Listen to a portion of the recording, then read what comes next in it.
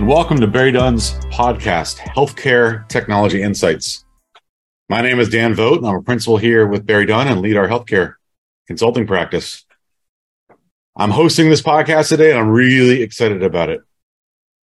Healthcare Technology Insights is here to inform, instruct, and energize healthcare leaders. Our podcast will include healthcare professionals from all over the nation. We'll bring key topics for discussion that have a real impact on the healthcare industry. Speaking of healthcare leaders, our very special guest today is Brian Hadley. He's both a friend and a colleague of mine. He's a manager at our consulting team, and quite frankly, I think of him as a healthcare security geek. I mean that as the biggest possible compliment.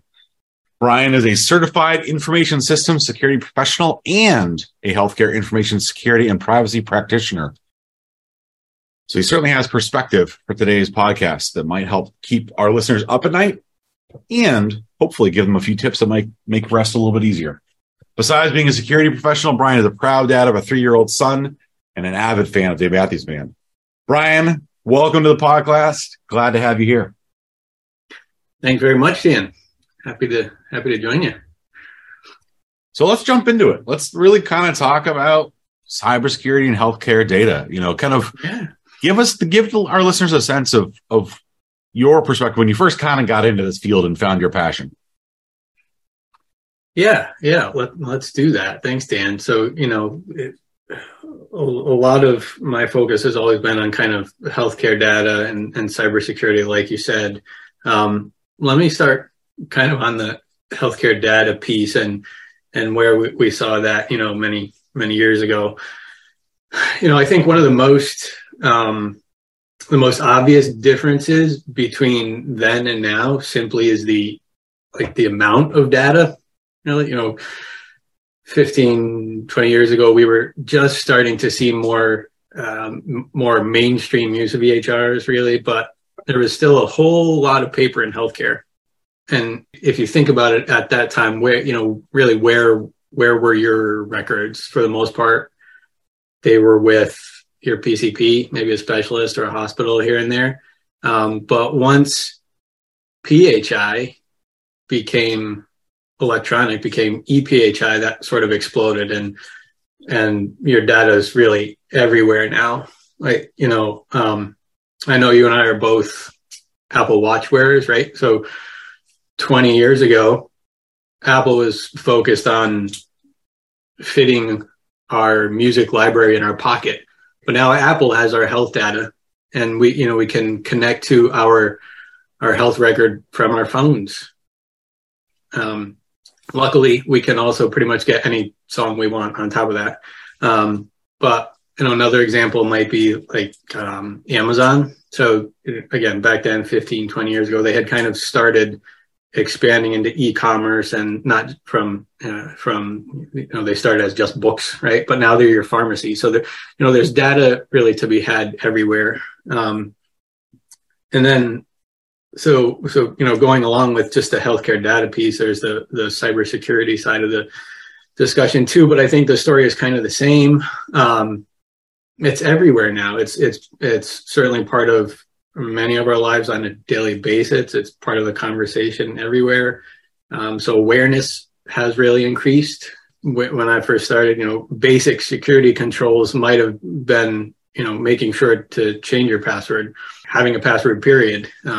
So that was a long-winded answer, but You covered some good ground there that, that might set the stage for this discussion, and I like your perspective with Amazon and Apple, right? Because I think when you think about cybersecurity and healthcare, we might just be thinking too narrowly, right? Just within the walls of my PCP office or just within the walls of the hospital, right? Yeah. But to your point, it's in every nook and cranny at this point, right? From your wrist to your pocket to your PCP, you've got healthcare data, right? And all is at risk and all is under threat to some degree. Right. And the last episode I was on, I was talking with an IT leader from a hospital, and her comment was how much every single thing connects into her network, no matter what it is, from from copiers to MRI machines to security cameras, it's all plugged into her environment now, right? And she was hitting at a similar theme that you're getting at, right? Which is healthcare data and risk to healthcare data from a cybersecurity threat is sort of in every nook and every cranny. Exactly. It's an expansion of the amount of data, but it's an expansion of the attack surface, right? So there's technology everywhere. Copiers, obviously, hospital beds are connected. There's all sorts of medical devices, insulin pumps and pacemakers. Our bathroom scales connected to the internet. But when there ends up being targeted attacks against those sorts of personal devices, there's life-threatening consequences potentially for patients.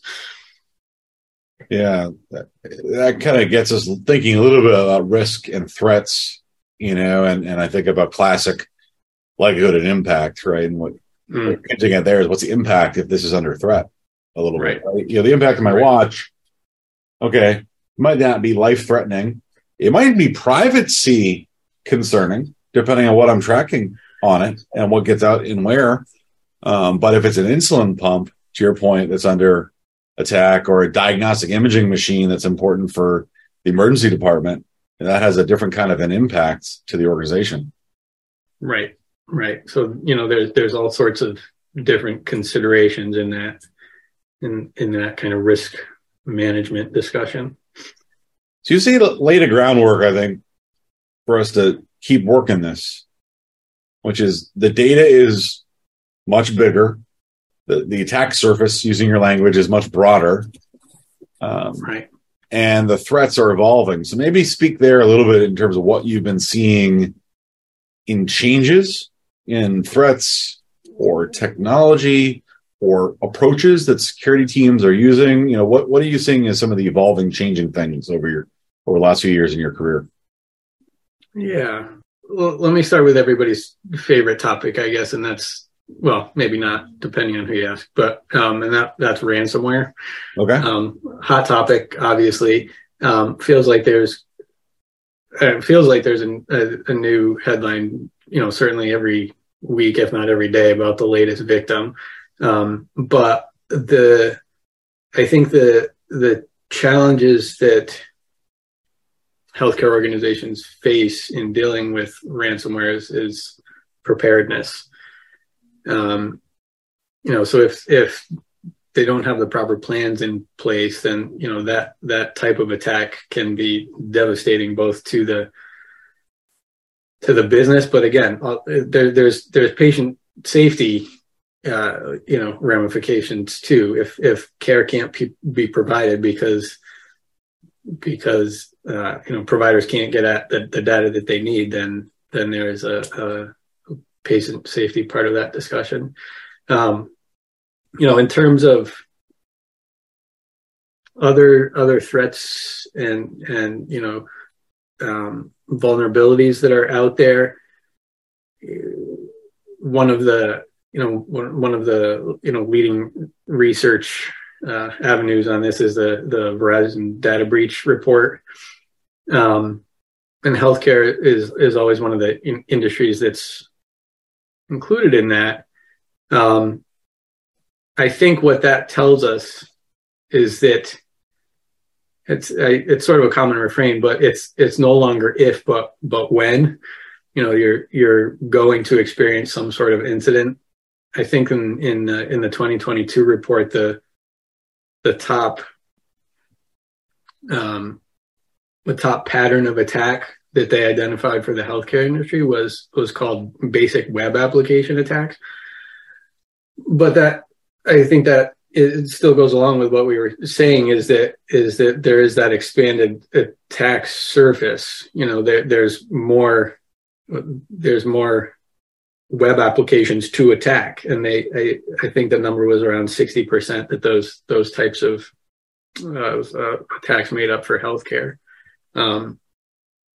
I do think what is interesting, there was also in that Verizon report, is that the other 40 or so percent is really around insider threats for healthcare organizations, which is something I think that everybody needs to be thinking about, whether you're in healthcare or not. But for healthcare, insiders have traditionally ranked as much higher of a risk than other industries. This year was a little bit different in that insiders, they were 2.5 times more likely to make a mistake than doing something malicious. But at the same time, I think that it still suggests that there is sort of a people element to that discussion. You hit on a number of interesting thoughts there, and we might want to just kind of follow up on a few of them. Yeah. Individually. And I'm going to start with the last one, which is sort of that insider threat, because that's an interesting perspective. And I think most thinking that clients may have jumps first to the external, the outsider threat, the ransomware. And yes, you have the employee who may click on the link or open the attachment that is the way the external threat got in. But it was an external attack, right? Not an internal attack. And internal attacks may not be malicious, but some could be, right? And it's probably less frequent that they're a malicious internal attack. But I'm going to ask a follow-up question that you just got me thinking about, which is, burnout right now in healthcare is at an all-time high. I think our colleague Vienna mentioned, I think it was the Surgeon General put out, clinician burnout is one of their top priorities for the coming year, right? And we talk about the Great Resignation, and we talk about the staffing challenges are the number one topic of every client I'm talking to right now is staffing, pretty much, right? So if we overlay that staffing challenge world we're in right now against insider threat being a higher likelihood in healthcare, whether it's not malicious, just kind of skipping a step or moving quickly or being careless, or a disgruntled employee with a high stress environment that we're working through right now. You really got me thinking there. Any thoughts on that? If we look at the world we're in right now in healthcare, that is a higher level of threat. Any thoughts or reaction you have? I think it's something that organizations need to be paying attention to. And the burnout is a well-being discussion, right?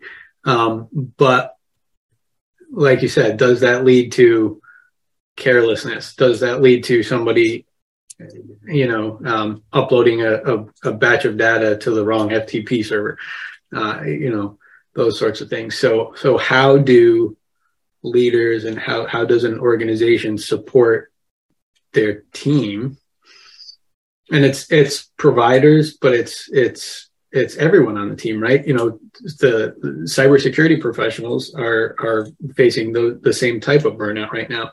So is it somebody that configured the FTP server incorrectly, insecurely? So it's just something that people need to be paying attention to. I think you're right.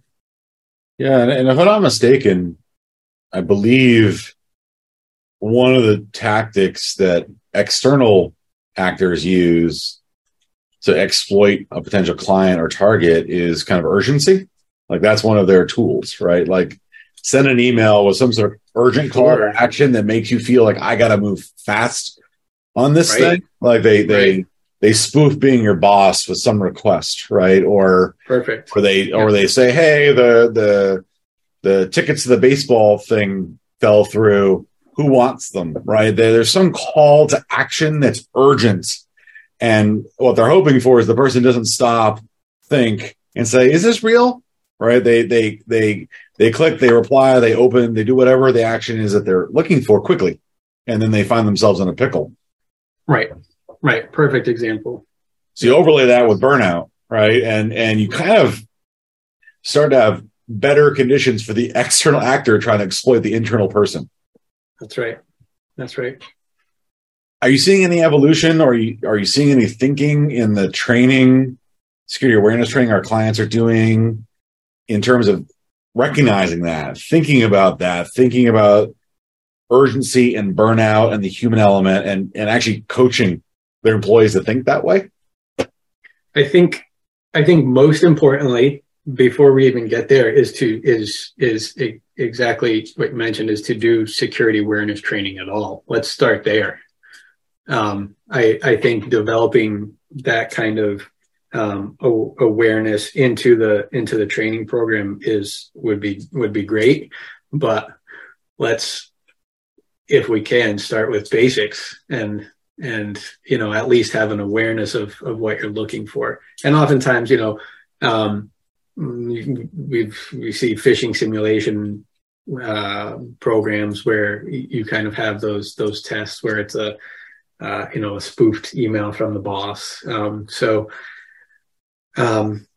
are great activities to do. It's always fun to see the click count, who are your clickers, who you need to go visit maybe. Can be scary to see who your clickers are too, though.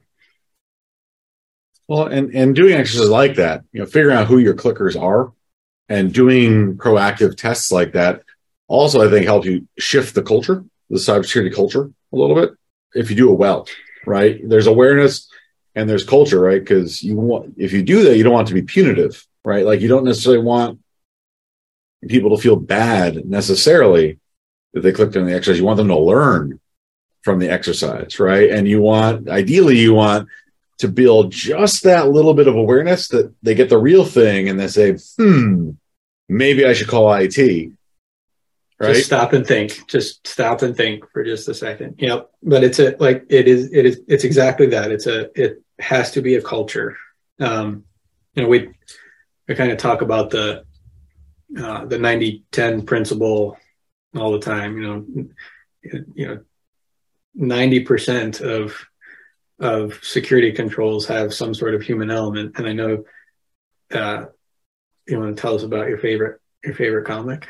Well, yeah, there's that cartoon, right? I think we've all seen it in secure presentations everywhere, but I like it for this exact reason, right? It's sort of it shows that boxing ring, right, with an announcer, and the announcer saying, in this corner we have, firewalls, encryption, antivirus, and in this other corner we have Dave.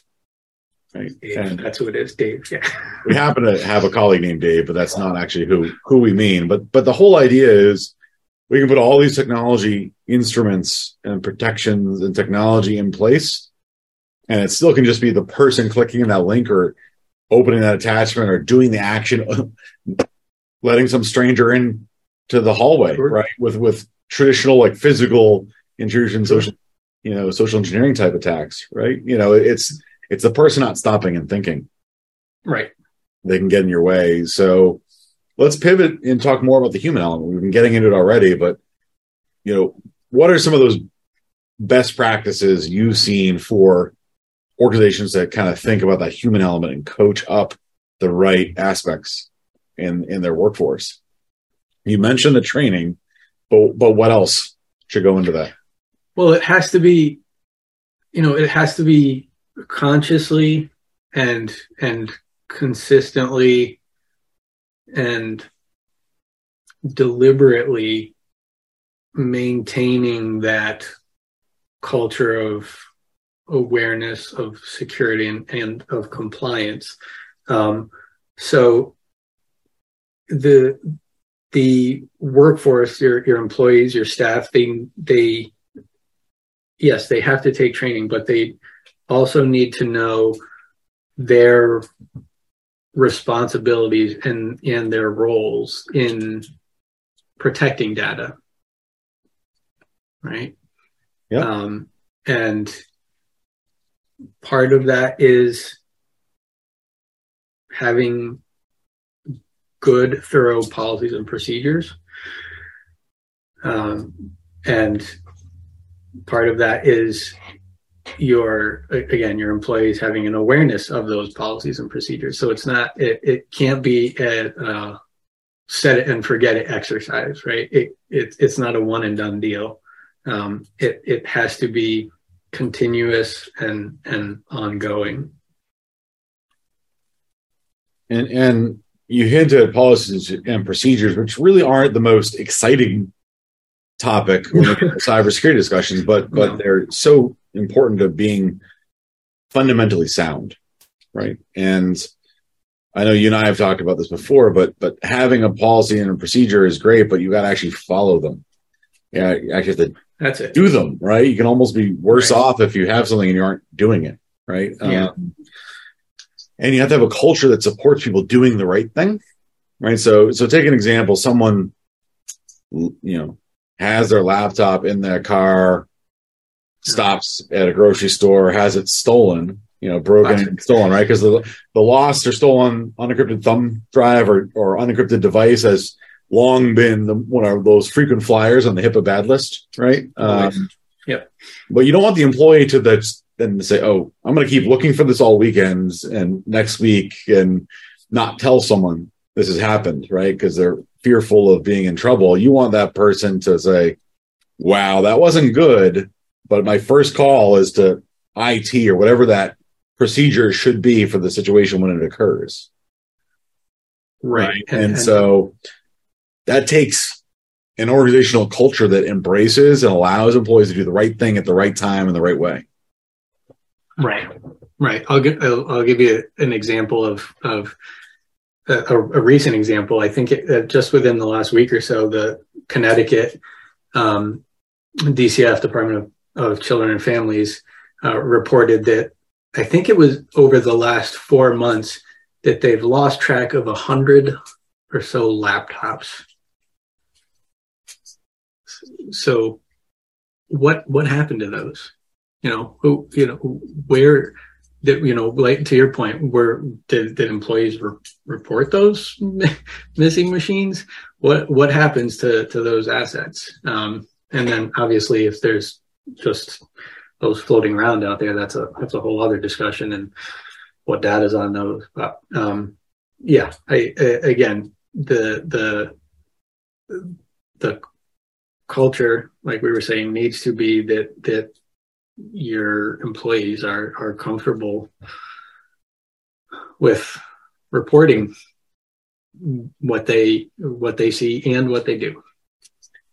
Because inherently humans are going to make mistakes no matter how well trained they are, right? And so when that happens, we want them to report it, to your point, right? Bingo. Yep.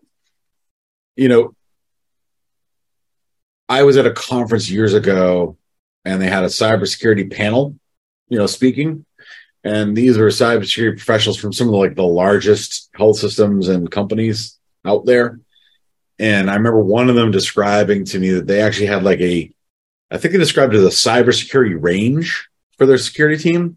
Sure. Like a shooting range, right? So they could practice their techniques in a simulated, practice environment, right? Which sounded unbelievably sophisticated, right? And most organizations don't have the resources to have that sort of a commitment to it. But that same panel, when they were asked at the end, what's the most important thing that anyone in this audience should do? They basically said it's not the whiz bang. It's not the most elaborate stuff. Do the fundamentals and do them really well, was sort of what their advice was after this lengthy discussion around their cyber range, right? And right. It really resonated with me, and I'm curious if that resonates with you in your experience. It's basic cyber hygiene, right? So there's, yes, there is an expanded attack surface. Yes, there's all sorts of new technology, but the basics go a long way. Tracking your inventory, the DCF example, basic cyber hygiene controls go a really long way. Do the basics, do it well, like you said.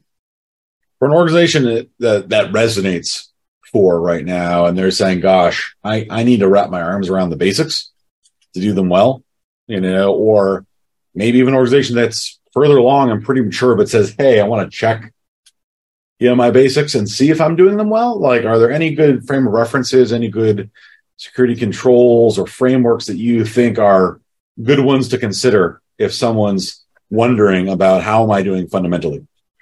Yeah, there's quite a few to choose from, but I would say one of the ones that we're seeing a lot of work with right now, the Center for Internet Security Critical Security Controls, used to be the top 20. We're now down to 18, so the top 18. But they do a really good job of breaking apart the controls. Not to get too detailed, but they break them into what's called implementation groups, and it's really about the size and complexity of your organization. So if it's a little, I'll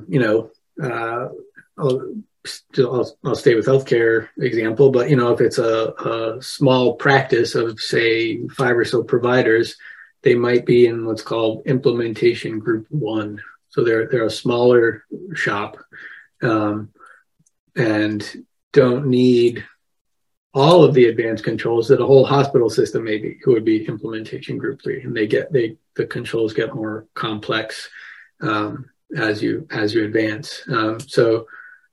Center for Internet Security Critical Security Controls is a good one. NIST has all sorts of different flavors out there. The cybersecurity framework. Those are a good place to start. And even in those examples, you're a group 1 or you're group 3 in those internet security controls. Whichever group you should be in or you fit best into, you want to be fundamentally sound at that level, right? You kind of want to think about that and say, all right, in group 1, I don't need an elaborate, but the things I do need, I want to do really well. That's exactly right.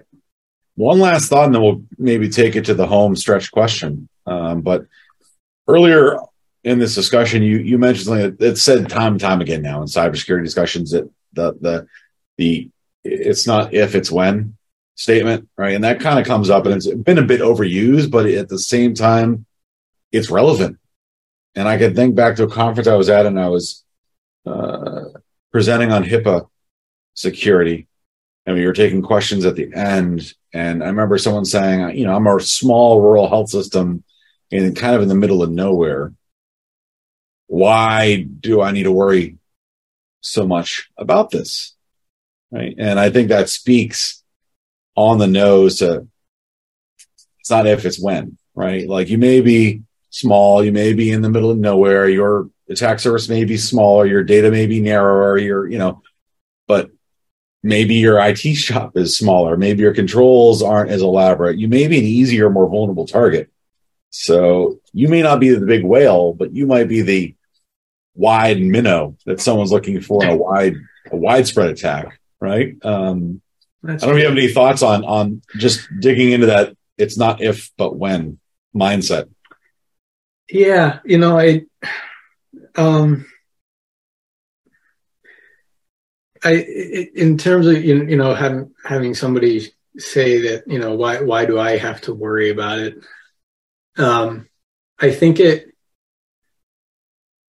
doesn't it go though to the whole point of healthcare, and that's protecting your patients, right? So you have a whole wealth of patient information, and those individuals have the right to have that information protected, and that in the healthcare world that we're in now, that involves security measures in place to do that. I don't know. I guess that's how I see it. I like that. That do no harm. I can't quite put it right in healthcare, that adage, but if cybersecurity team is thinking about that and think about what do we need to do to be fundamentally sound, using that as the guidepost, right? Mm-hmm. We don't want to be down. We don't want to be exploited. We don't want to lose our patients' private, sensitive information, right? We don't want our operations disrupted and turning away elective procedures while we get the system up and running that may impact our bottom line and thus our viability in the community, right? These are the things that could harm us or harm the patients we serve, right? So correct. All right. Well, this is fun. Let's Now let's bring this thing home, Brian. Our colleague Danny started this tradition when he launched the podcast of a closing question. We'll keep it going, for today. So the question is, you have unimaginable amounts of money to spend on healthcare technology, and believe it or not, you have no regulations to adhere to, which is in healthcare kind of a shocking premise, but we're going to go with it. Yeah. If those conditions existed, what would be your top priority and why? I guess my first thought would be I'd throw everything at artificial intelligence and research around a cure for Lewy body dementia, Parkinson's, Alzheimer's, so that the millions of people and families out there don't need to suffer. Fair enough. So really pushing the research and using artificial intelligence to find it. Fair enough. Yeah. I know that every direction that AI can be focused right now, I think they're focusing in, but aiming everything we got at one might bring about some results. Right. Well, Brian, thank you so much. I certainly enjoyed it. I hope our listeners enjoyed it. Hopefully they're a little spooked and have a bout of insomnia, but then maybe look at some of those frameworks and think about, well, it's just fundamentally sound, and they can sleep better, afterwards. So I like it. Thanks, Dan. You're welcome. For our listeners, you can find our podcast on iTunes, Spotify, SoundCloud, and Google. Our next show will be coming soon, and we'll hope you will tune in. I'm Dan Vogt. You've been listening to BerryDunn's Healthcare Technology Insights. Thank you for listening. Be well and stay insightful.